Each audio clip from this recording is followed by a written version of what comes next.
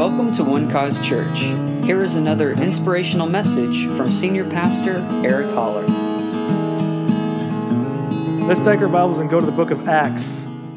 Welcome to all of you. Thank you for being here today. We're blessed to have you. Acts chapter 9 and verse 1. Today I want to talk to you about the fact that God has a vision for you. God has a vision for your life. And we're going to look at a few instances in Paul's life where he had a vision. 4 different places in his life experience, especially, this is all found in the book of Acts, where Paul had a vision. And we're going to glean some truths from that for ourselves. As you all know, that he is the apostle to the Gentiles. But here first, in Acts chapter 9, we're going to go to him, his former life, Saul of Tarsus, the man who was breathing out fire and threats. So this says, that's what it says. Then Saul, still breathing threats and murder against the disciples of the Lord, went to the high priest and asked letters from him to the synagogues of Damascus, so that if he found any who were of the way, that is, those who believed the gospel, whether men or women, he might bring them bound to Jerusalem. As he journeyed, he came near Damascus, and suddenly a light shone around him from heaven. Then he fell to the ground and heard a voice saying to him, "Saul, Saul, why are you persecuting me?" And he said, "Who are you, Lord?" Then the Lord said, "I am Jesus, whom you are persecuting. It is hard for you to kick against the goads." So he, trembling and astonished, said, "Lord, what do you want me to do?" Then the Lord said to him, "Arise and go into the city, and you will be told what you must do." Father, thank you for this time together now with all of these wonderful people and their families that they represent. Father, I thank you now for the spirit of wisdom and revelation in the knowledge of Christ to be upon all those who hear the word now. Whether they're sitting here or they're listening by podcast, Father, I thank you for your blessing upon all of them. That the word will do what it does, that it will penetrate our hearts, Lord. That seed will take root, God. Because your word is life to those who find it and health to all of their flesh. And we want all of it and all of its benefits that it brings. Thank you right now for this moment where we meet with you. Thank you for this moment that you're speaking to us, God. Speaking those words of life, speaking wisdom to us, God. Speaking instruction, correction, and encouragement. Lord, whatever it is that will help us come up, we thank you that your word will do it for us. So we welcome it now. In Jesus' name, amen.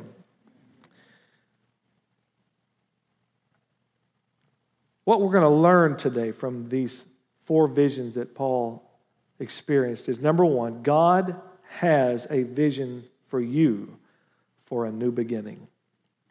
God has a vision for you for a new beginning. Number 2, God has a vision in this world of the need for you and your gifts. God has a vision in this world of the need for you and your gifts. Number 3, God has a vision for you to connect and to be planted.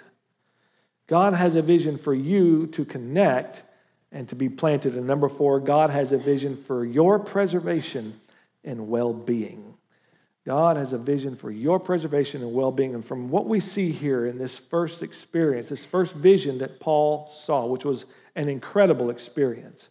And later on in Acts chapter 26, in verse 19, Paul is standing before King Agrippa, and he's giving this story that we just read to King Agrippa, giving this account about his conversion. And he says, "Therefore, King Agrippa, I was not disobedient to the heavenly vision." So Paul called his conversion experience a vision from God, so that you can understand that visions from God are very real things. They're not just figments of our imagination. All right, they are him coming to us, revealing something to us. And God has done that many times in my life, and our ministry has been directed much through prophecies and dreams and visions. As a matter of fact, our Granbury campus is a product of dreams and prophecies. And we have some folks from the Granbury campus. Where are they at? There we are. Got some extended family right here with us today. God bless you. We're glad you're here today. God has a vision for you for a new beginning. And this first vision that he had was about his new beginning. Jesus came to Saul of Tarsus to give him a new start. Now, Saul was way against people like us, way against the church, way against this message, this gospel that he would later defend with his entire life. But at this time, he didn't like this gospel because this gospel sounded too good to be true. You know what I'm talking about? Sounds too good to be true. The gospel sounds too good to be true, and that's partly true. It is too good, and yet it's still very true. And that gospel is Jesus died, Jesus was buried, Jesus rose from the dead. Jesus died for your sins. He was buried, he rose again from the dead. That's it. That's the gospel. And it's all Christ, Christ, Christ. And the scripture says that we believe that gospel and we are saved. We are a new creation in Christ. So that is very simple, very easy enough. For this hardcore Jew, that rubbed against everything that he knew to be true. And it went against no. That's our existence. What he's thinking is about our performance. It's about keeping the law. It's about keeping the rules. As a matter of fact, he said concerning the law, he later on taught in Philippians, he said, concerning the law, I was blameless. I was a zealot of zealots. I was a Pharisee of Pharisees. I sat at the feet of a man by the name of Gamaliel, which means he was telling us the kind of education he had. He was highly educated, had the best kind of education. And he said, but I was above all my peers in that way. Nobody labored as hard in this as I did. And here he is, and what is his cause? His cause is for God. His cause is a righteous cause. At least he thinks it is. This is all for God. And these people are coming in with this way, and they're perverting our Judaism, and they're trying to get us off of this. And so he's doing everything he can to imprison them, to kill them, get them out of the way. And so God meets him here. And imagine what this was like for this fiery Jew who believes he's on a mission from God, only to hear God tell him, this is not a mission from me. You're not fighting for me, Saul. You're fighting against me. Because the reality today is that it is impossible to be pro-God and anti-Christ. You have to be pro-God and you have to be pro-Christ because he's all about his son. And there are lots of, if we were to compare Saul of Tarsus to anybody today, he would be somewhere along the lines of Osama bin Laden. He was a terror to the church. He really was. And he thought his cause was just and good. But he found out otherwise. And Jesus said, why are you persecuting me? And then Saul said, who are you, Lord? Who are you, Lord? He knew that he was speaking to the Lord, but he also had to admit that he didn't know who the Lord was. But Jesus came to give him a new beginning at that moment. To go from Saul of Tarsus, Paul the apostle, to the Gentiles. Every sunrise is a vision from God for a new beginning. Every day. Every new year is a vision from God for a new beginning. Every springtime, when new growth is happening, it's a vision from God for a new beginning. I love that. In 2005, Heather and I went to Papua New Guinea for a couple of weeks to build a church out there. And we were youth pastors at our church at the time, and we took 2 teenagers with us. I don't recommend that, but that's what we did. We took a boy and a girl, and we went over there, and we're out in the bush for a couple of weeks there, and we're building a church for these sweet, sweet people who basically their existence is get up and survive. And there's a lot of things about their lives that really struck me and helped me remember the really important things, the simplicity of it and what really is important in life. And none of them care about how many likes they have on Instagram. Matter of fact, they don't even have that. They don't have electricity. They don't have running water there. And so there are a lot of things that they don't have, but somehow they survive. Somehow they make it without the internet. My kids didn't think they were going to make it. When we got on that ship and I told them, we don't have internet. What? We can't be on our phones? No, this is going to be great. Welcome to the real world. Anyway, so we were there and we were building this church. It was really awesome to see how the people lived and how much they loved us and just welcomed us into their world. And how many of them, most of them had never seen white people, so that was a shock for them. But they embraced us with open arms, and to hear those little kids sing those worship songs, it was just a marvelous experience. And once we got the church done, then they took us out and treated us, and they took us on a boat out to this island. Lots of islands all out there in that area, and they took us to an island that was not inhabited. And so our team had the entire island to ourselves, and we just had a great day on the beach there, had a marvelous time. And but then this past week, when me and my family were out in the Bahamas, we were on a beach out there, which was a lot different as far as population goes, because it was full of people, tourists from all over the world, from cruise ships, from airplanes, even the people who lived there in the Bahamas were there. I mean, all as far as you can see down that beach, there were people, and it was just teeming with activity and all kinds of stuff.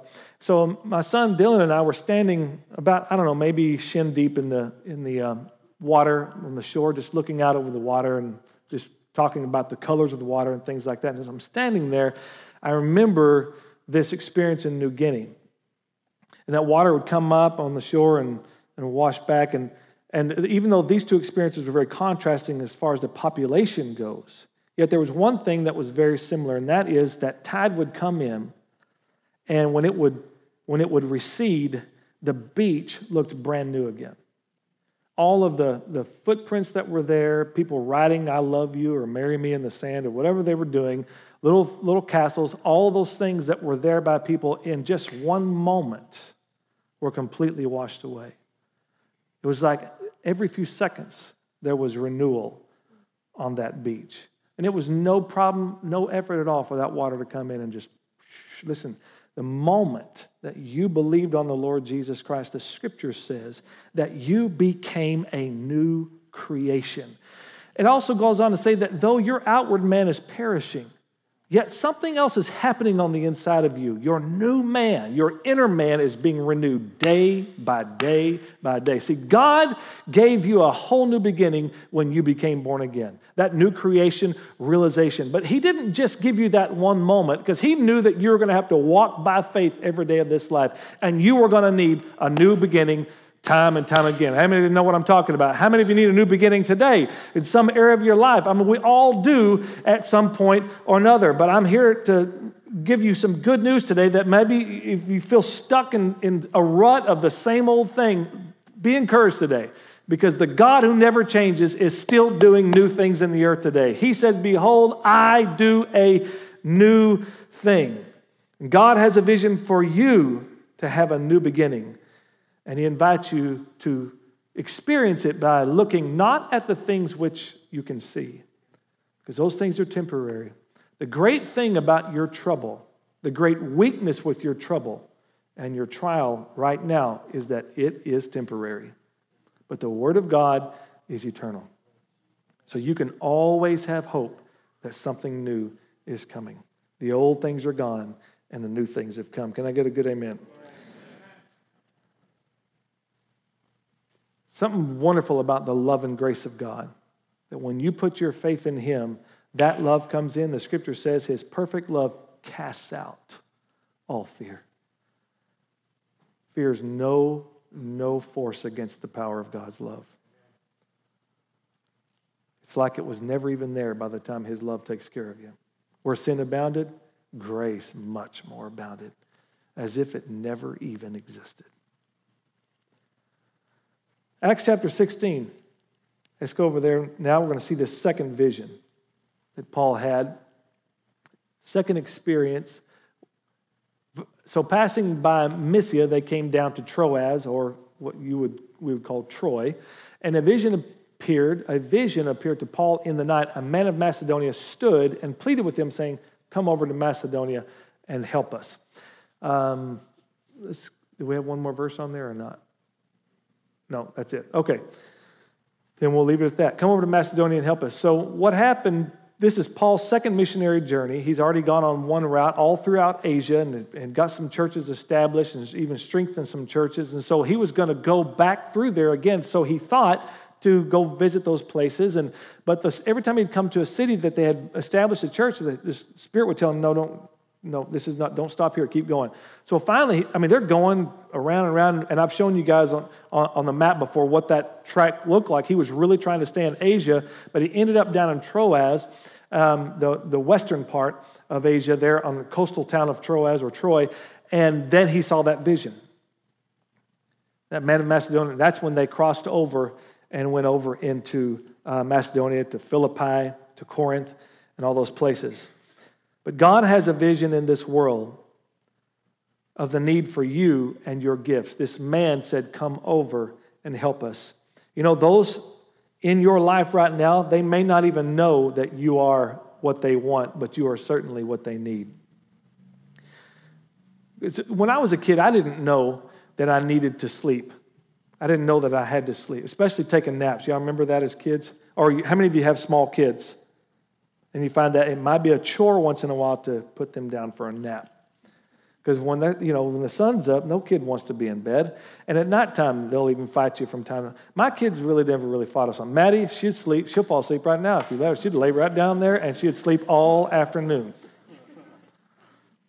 She slept from night one. Slept the first night, 8 hours through.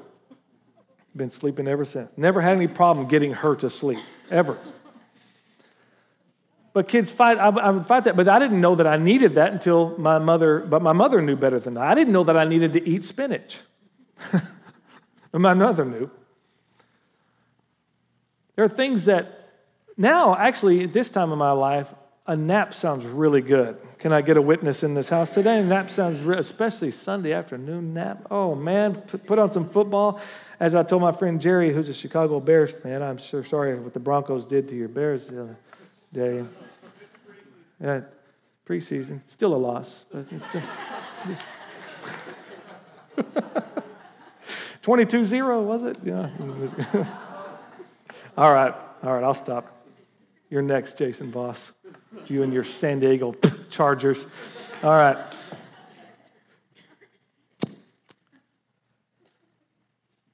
The reason that God wants you to be strong in this world is because the world needs you. He needs the gifts in your life.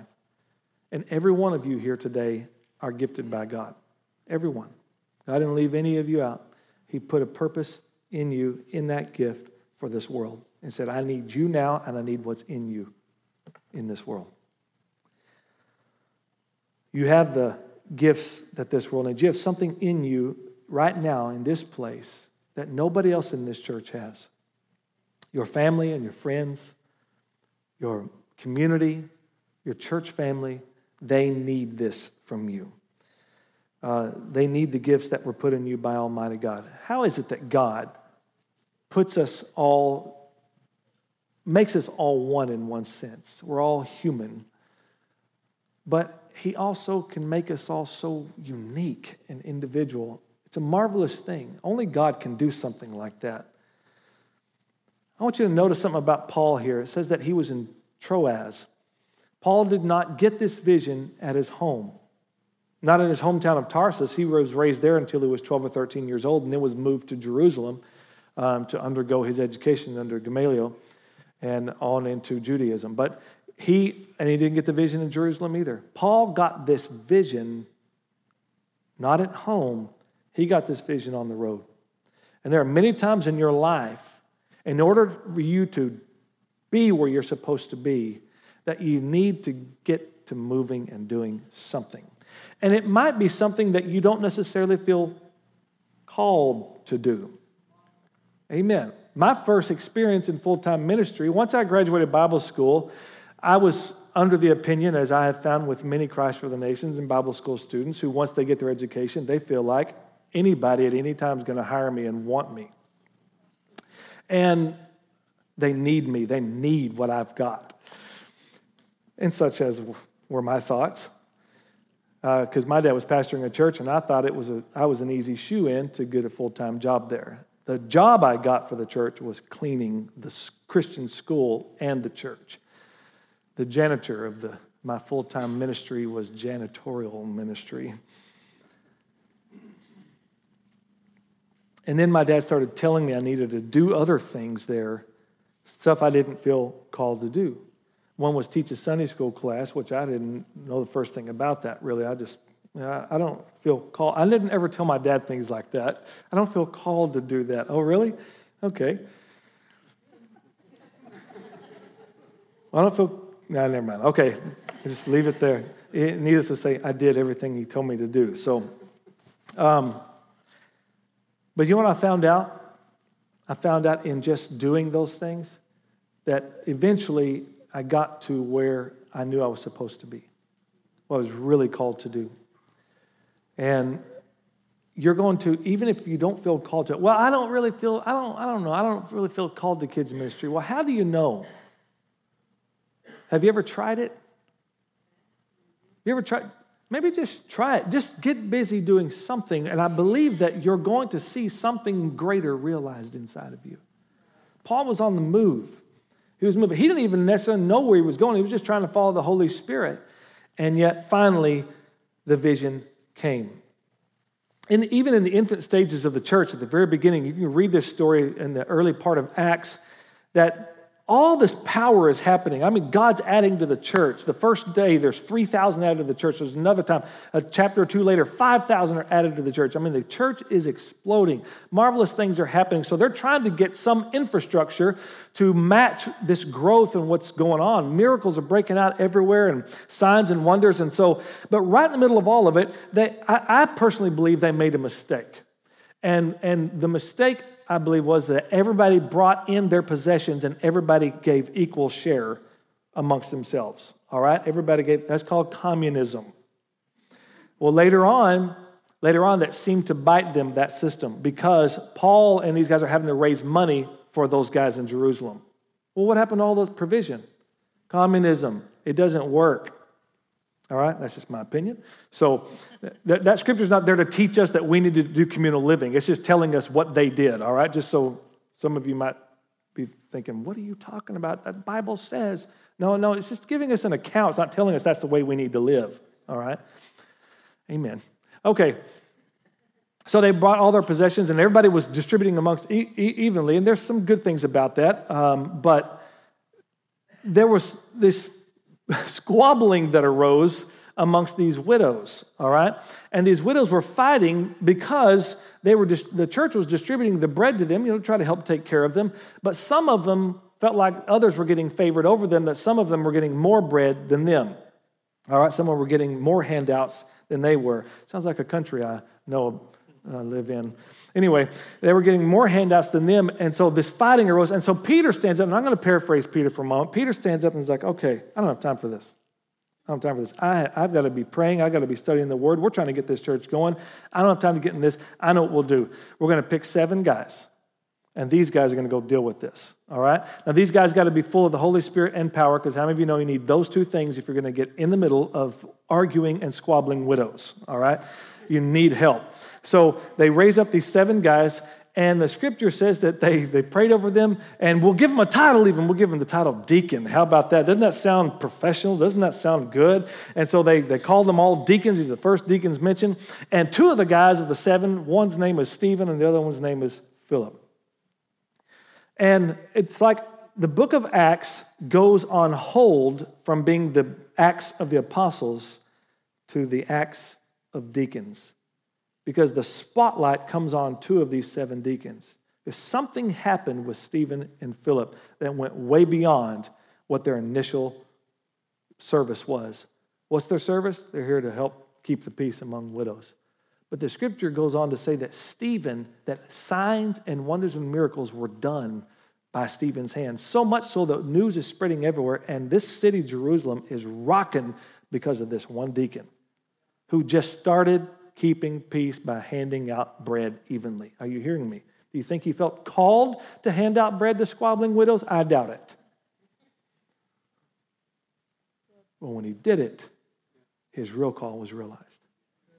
Philip later became known as Philip the Evangelist, because Philip went to this place called Samaria, and when he went there preaching, revival broke out everywhere. I mean, this guy's bringing people into the kingdom by the droves.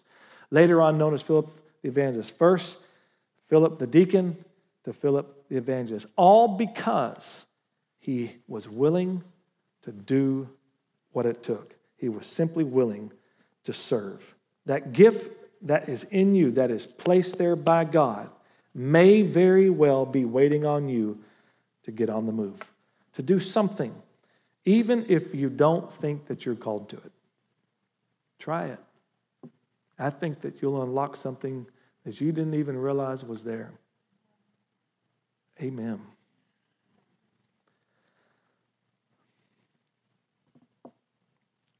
Well, football season is right up on us, isn't it? All right, where are the Cowboy fans here today? Any Cowboy fans? See, Cowboy fans used to be loud 20 years ago. Yeah, Pearl's not here, bless her heart.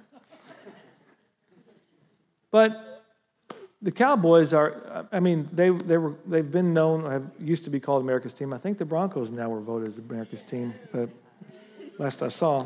We are the Super Bowl champions, by the way. Anyway. Easy over there. But still, even to this day, the Cowboys still sell the most merchandise, more than any other football team. Think about it, 20 years without a Super Bowl, and they are still rocking it. I mean, that says something about this team and its history. Marvelous team. And if you were to ask any football lover, I'm talking about NFL football, if any person who watches the game and knows some things about the game, who's the greatest running back ever to play the game? You're going to hear all kinds of names, all right? You're going to hear names like Barry Sanders. You're going to hear names like Walter Payton. You're going to hear O.J. Simpson. You're going to hear Jim Brown. Give me another one. Emmitt Smith. Now, Emmitt Smith is statistically the best running back to ever play the game. Emmitt Smith is not the strongest. He was certainly not the fastest. He was a little slick, though. It's kind of hard to tackle. And he did have a fantastic offensive line. I think I could have run for the Cowboys when they had that offensive line. And I don't run very well. I asked Brandon Marshall. But it wasn't just the offensive line, though. Emmitt had his own special talent. But to have that kind of longevity to stay in there and to beat all the known greats in the end is really something to be said for that accomplishment. What is it that made him great? I think that, now I'm going to speculate some here, but I've been in Cowboy Stadium, in the old one and the new one. And you know what? That new stadium that the Cowboys built, how many of you have been in the newer, I don't even know, is it AT&T Stadium? Is that Death Star. It's Death Star. Jerry World. It'll always be Cowboy Stadium to me. I don't care what sponsorship they put on there. It's Cowboy Stadium. And you've seen that Jumbotron, right? That Jumbotron cost them $50 million. All right? Just the Jumbotron, just the TV screen. When they built the original stadium, that stadium cost $30 million to build. Times have changed. But in the old stadium, my brother and I took our dad to a Monday night game there to watch Emmitt, Aikman, and Irvin get inducted into the Ring of Honor. It was a really cool experience. I mean, they got killed by the Giants that night, but we didn't care. It was cool to see them be put in the Ring of Honor. And in that Ring of Honor is in the new stadium, and you see all the Cowboy greats. The great Dallas Cowboys get to be on that Ring of Honor. You'll see like Don Meredith and Bob Lilly and Roger Staubach and Randy White. A lot of great ones there. And you also see Emmitt, Aikman, and Irvin. But before they were there was another running back up there. TD himself, Tony Dorsett. And you know that Emmitt had to, every once in a while, when he's in that backfield, glance up and look at that name. Tony Dorsett, Hall of Famer. And think, where you once were, I am now. Who you once were, I am now. I want you to say this today. Who he was on this earth, I am now. The scripture says, Jesus taught his disciples and said, listen, you've seen great things, but when I leave, I'm going to send my spirit, and he's going to come, and he's going to live on the inside of you, and you're going to do greater things than what you've seen me do. Why? Because the very same spirit, I said the same spirit that raised Jesus Christ from the dead lives in you. So I want to encourage you to look to your hero. Look to your hero, the author and the finisher of your faith, Jesus Christ himself, who overcame all the way to the end and could say with confidence, it is finished. Hallelujah. As he was on this earth, so are you. As a matter of fact, John even says, as he is, so are we in this world. Your gifting, you and your gifting are so needed at this time, right now, in the earth. It's God's vision for you. Let's go to Acts chapter 18. 18 and verse 9. We're coming in for a landing. Now the Lord spoke to Paul in the night. How? By a vision. Do not be afraid, but speak and do not keep silent. For I am with you, and no one will attack you to hurt you, for I have many people in this city. And he continued there a year and 6 months, teaching the word of God among them. Very rare for Paul to do something like this, because Paul was on the go. He was going from city to city, place to place, getting churches established. He would be there for maybe a few weeks, maybe a couple of months. But here, God parks him in Corinth there, which is the capital city of Achaia. He's parked there for a year and a half. We know of another instance where he was in Ephesus for 2 years, and then he was in jail a lot. But other than that, Paul was on the move. And God's vision for Paul here in this passage was to connect to a community and be planted. And that's the third truth I want to get to you today about God's vision for your life, and that is God has a vision for you to connect and to be planted. Psalm chapter 92, you hear us say this here a lot. That is, those who are planted in the house of God will flourish in the courts of our God. In other words, your being planted in the house of God will affect every area of your life on the outside. Amen. And it will flourish and it will grow. You will be like a tree planted by the rivers of water that brings forth fruit in its season. Your leaf also will not wither, and whatever you do shall prosper.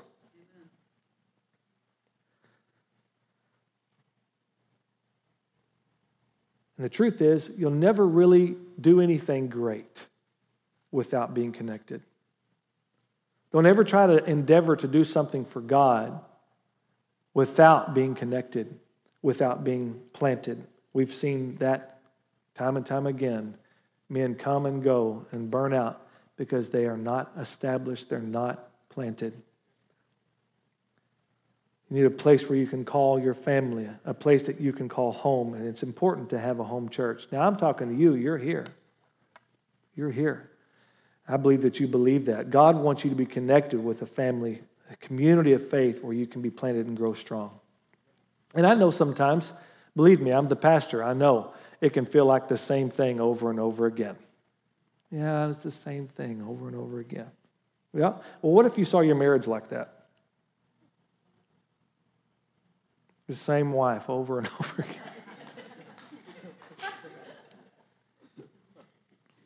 Not you. Other guys think that. I don't ever think that. It's the same kids. Right? Being in church, being planted is normal, my family. Now, I understand that we all, God has moved some of you from time to time, and I believe every move to One Cause Church is the will of God. That's just my opinion, and it's going to be hard to change my mind on that. But that happens. But God's not going to move you every couple of weeks. He's not going to move you every couple of months. He wants you to be planted. Amen. Or as Joseph Prince says, amen.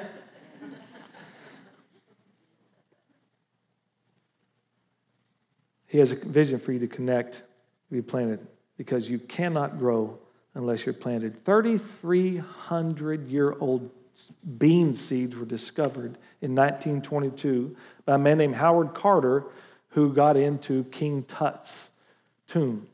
And amongst all the rich things that he discovered there amongst them was that bag of bean seeds. And he took those seeds and he planted them. And sure enough, he fertilized them and he watered them and put them in sun, and they sprouted. Those ancient seeds sprouted. 3,300 years old.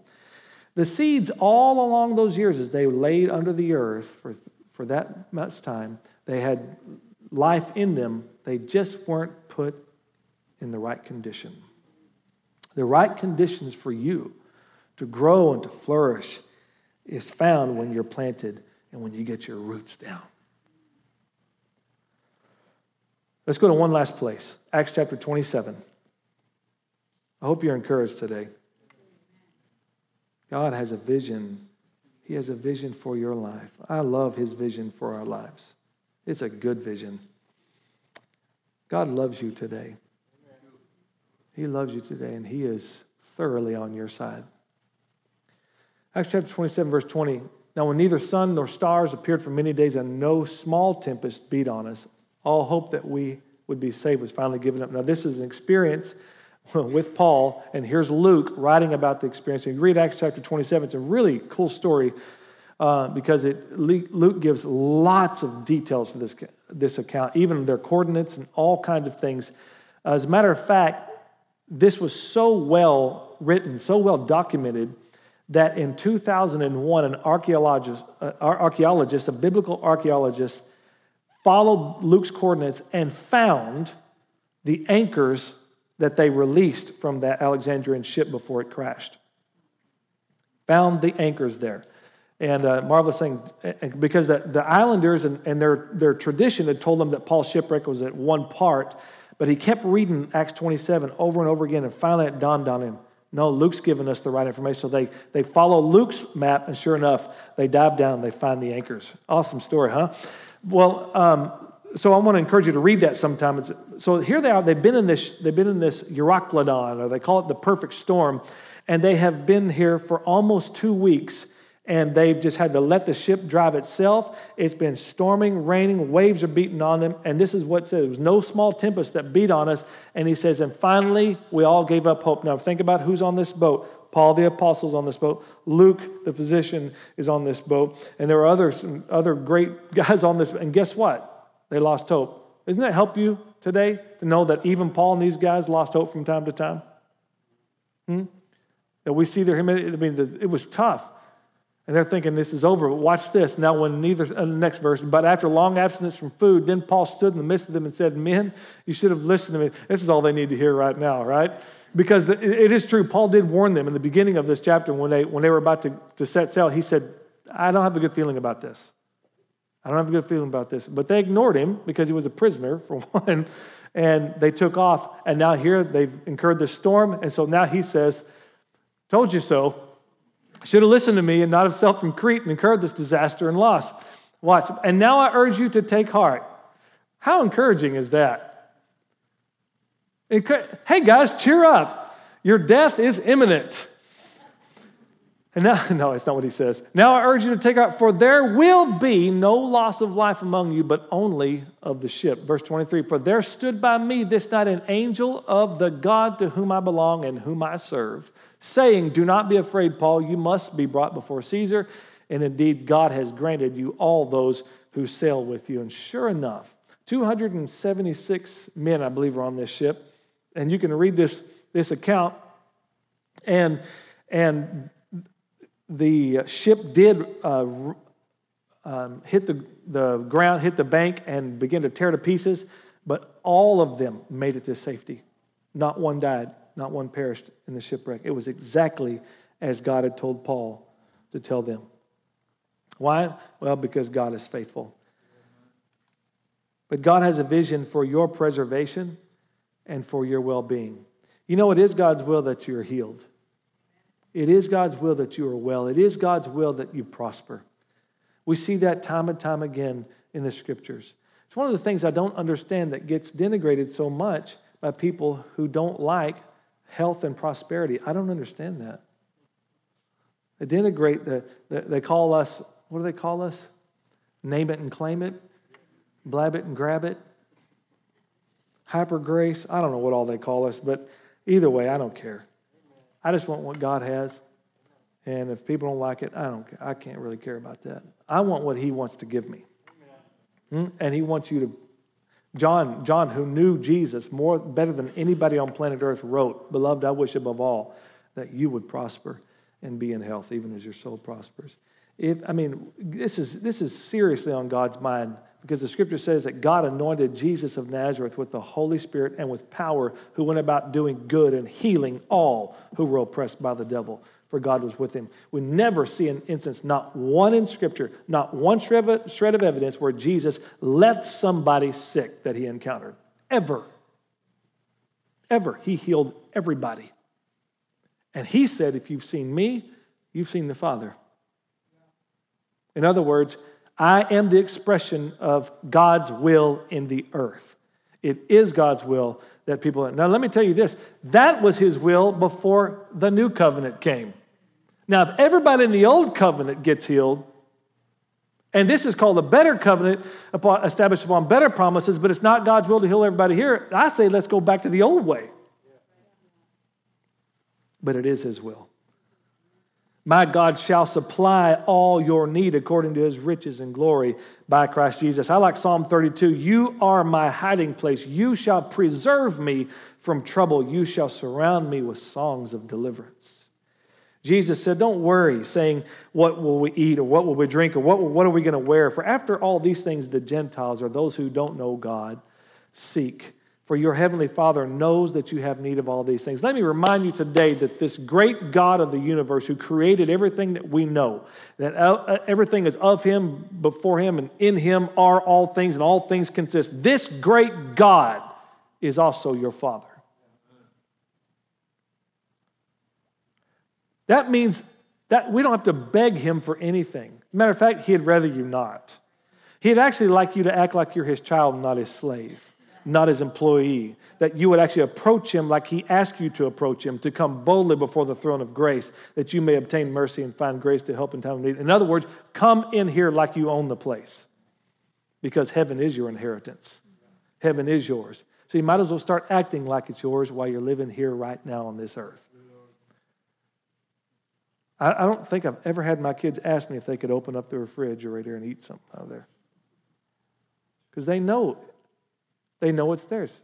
They know that I, as their father, am going to provide for them. They don't beg me to provide. Well, maybe no, now that they're adults. They don't beg me for that kind of stuff because they don't have to. That's my responsibility. That's my job as the father. It is your heavenly Father's responsibility. It is his job to take care of you. You don't have to try to beg him to look your way. All right? He's never neglectful. He's looking out for you. And Jesus said, if you being evil know how to give good gifts to your children, how much more will your heavenly Father give good gifts to those who ask? Amen. Seek first the kingdom of God and his righteousness, and all these things will be added unto you. He sent his word and he healed you and he delivered you from your destruction. Thank you, Lord, for that. It is his vision for you, for your preservation and for your well-being. I mean, the very fact that you are a new creation right now is proof of that. The body just has to catch up with that experience, and it will soon enough. God has a vision for you for a new beginning. God has a vision in this world of the need for you and your gifts. God has a vision for you to connect and to be planted. And God has a vision for your preservation and well-being. Can we pray? Father, thank you. Thank you, Lord, for this great day. This is the day that the Lord has made, and we will rejoice, and we will be glad in it. Thank you, Lord, that your message always brings us hope. There's always hope with you because we are a new creation. There's always hope for renewal, always hope for a new beginning. Hallelujah. Lord, always hope and faith, Lord, that you bless us with health. You are concerned about us, our preservation and our well-being, Lord, that you want us to be connected, Lord, to a family, connected to a community of faith, the house of God, Lord, and to be planted there, God, so that we can grow. Lord, we thank you that we understand just how important that we are in this world at this time because you purposed us to be here. And you put us here, Lord, because knowing that others would need us. And you put gifts in us knowing that others would need the gifts that you've put in us. Lord, help us to see it that way. Help us to see things as you see them, to have your kind of vision, Lord, for our own lives and for our place in this world. You've called us as lights in this world. You've called this, our church, a city set on a hill which cannot be hidden. You called us the salt of the earth, Lord, which means that we affect whatever environment we are in, Lord. We change the flavor of it, God. Affect it. Lord, thank you that you've made us powerful in the earth, and the earth is groaning and laboring for the revealing of the sons of God on the earth. Help us, Lord, to always respond to that call, to be willing to do anything. You said, your word says that whatever your hand finds to do, do it with all your might. You reward those. You reward all of us. You're our rewarder, Lord. We're not doing these things for men. We're doing these things for you. And we love you because you first loved us. Thank you that you died for our sins. Thank you that you were buried, and thank you that you rose again the third day. Thank you that you did everything necessary, Jesus, for us to have life and life abundantly, to have eternal life, to have a relationship with God Almighty. Thank you. Thank you for not only did you pronounce the judgment for our sin, but you carried out the sentence yourself and exonerated us and justified us and saved us from our sins. Thank you for that. Thank you that today we are free, holy, just, blameless before our God. That way we will have boldness in the day of judgment, because perfect love has been perfected among us in this. Thank you for that. Lord, I pray for all these that are here today, especially those, Lord, who may feel like they are in a moment, Lord, that they just can't get out of, and they've been in this thing for a long time, and Lord, they need a new start. They need a new beginning. And I thank you right now for renewal for them, a fresh start. Lord, I thank you that you are doing a new thing even now, that they would not lose heart, but Lord, they would hold on to hope. They would be encouraged even in this moment. Your word says you have need of endurance. Don't cast away your confidence, which has great reward. You have need of endurance. After you've done the will of God, you will receive the promise. Thank you, Lord. So we believe your word. We believe you. You make promises and you keep those promises. So we look to you today, our hero, our great God, and we thank you, Lord, for being a very present help in time of need. In Jesus' mighty name, amen. Thank you for listening, and we hope you enjoyed the message. For more information about One Cause Church, please visit us online at onecausechurch.com.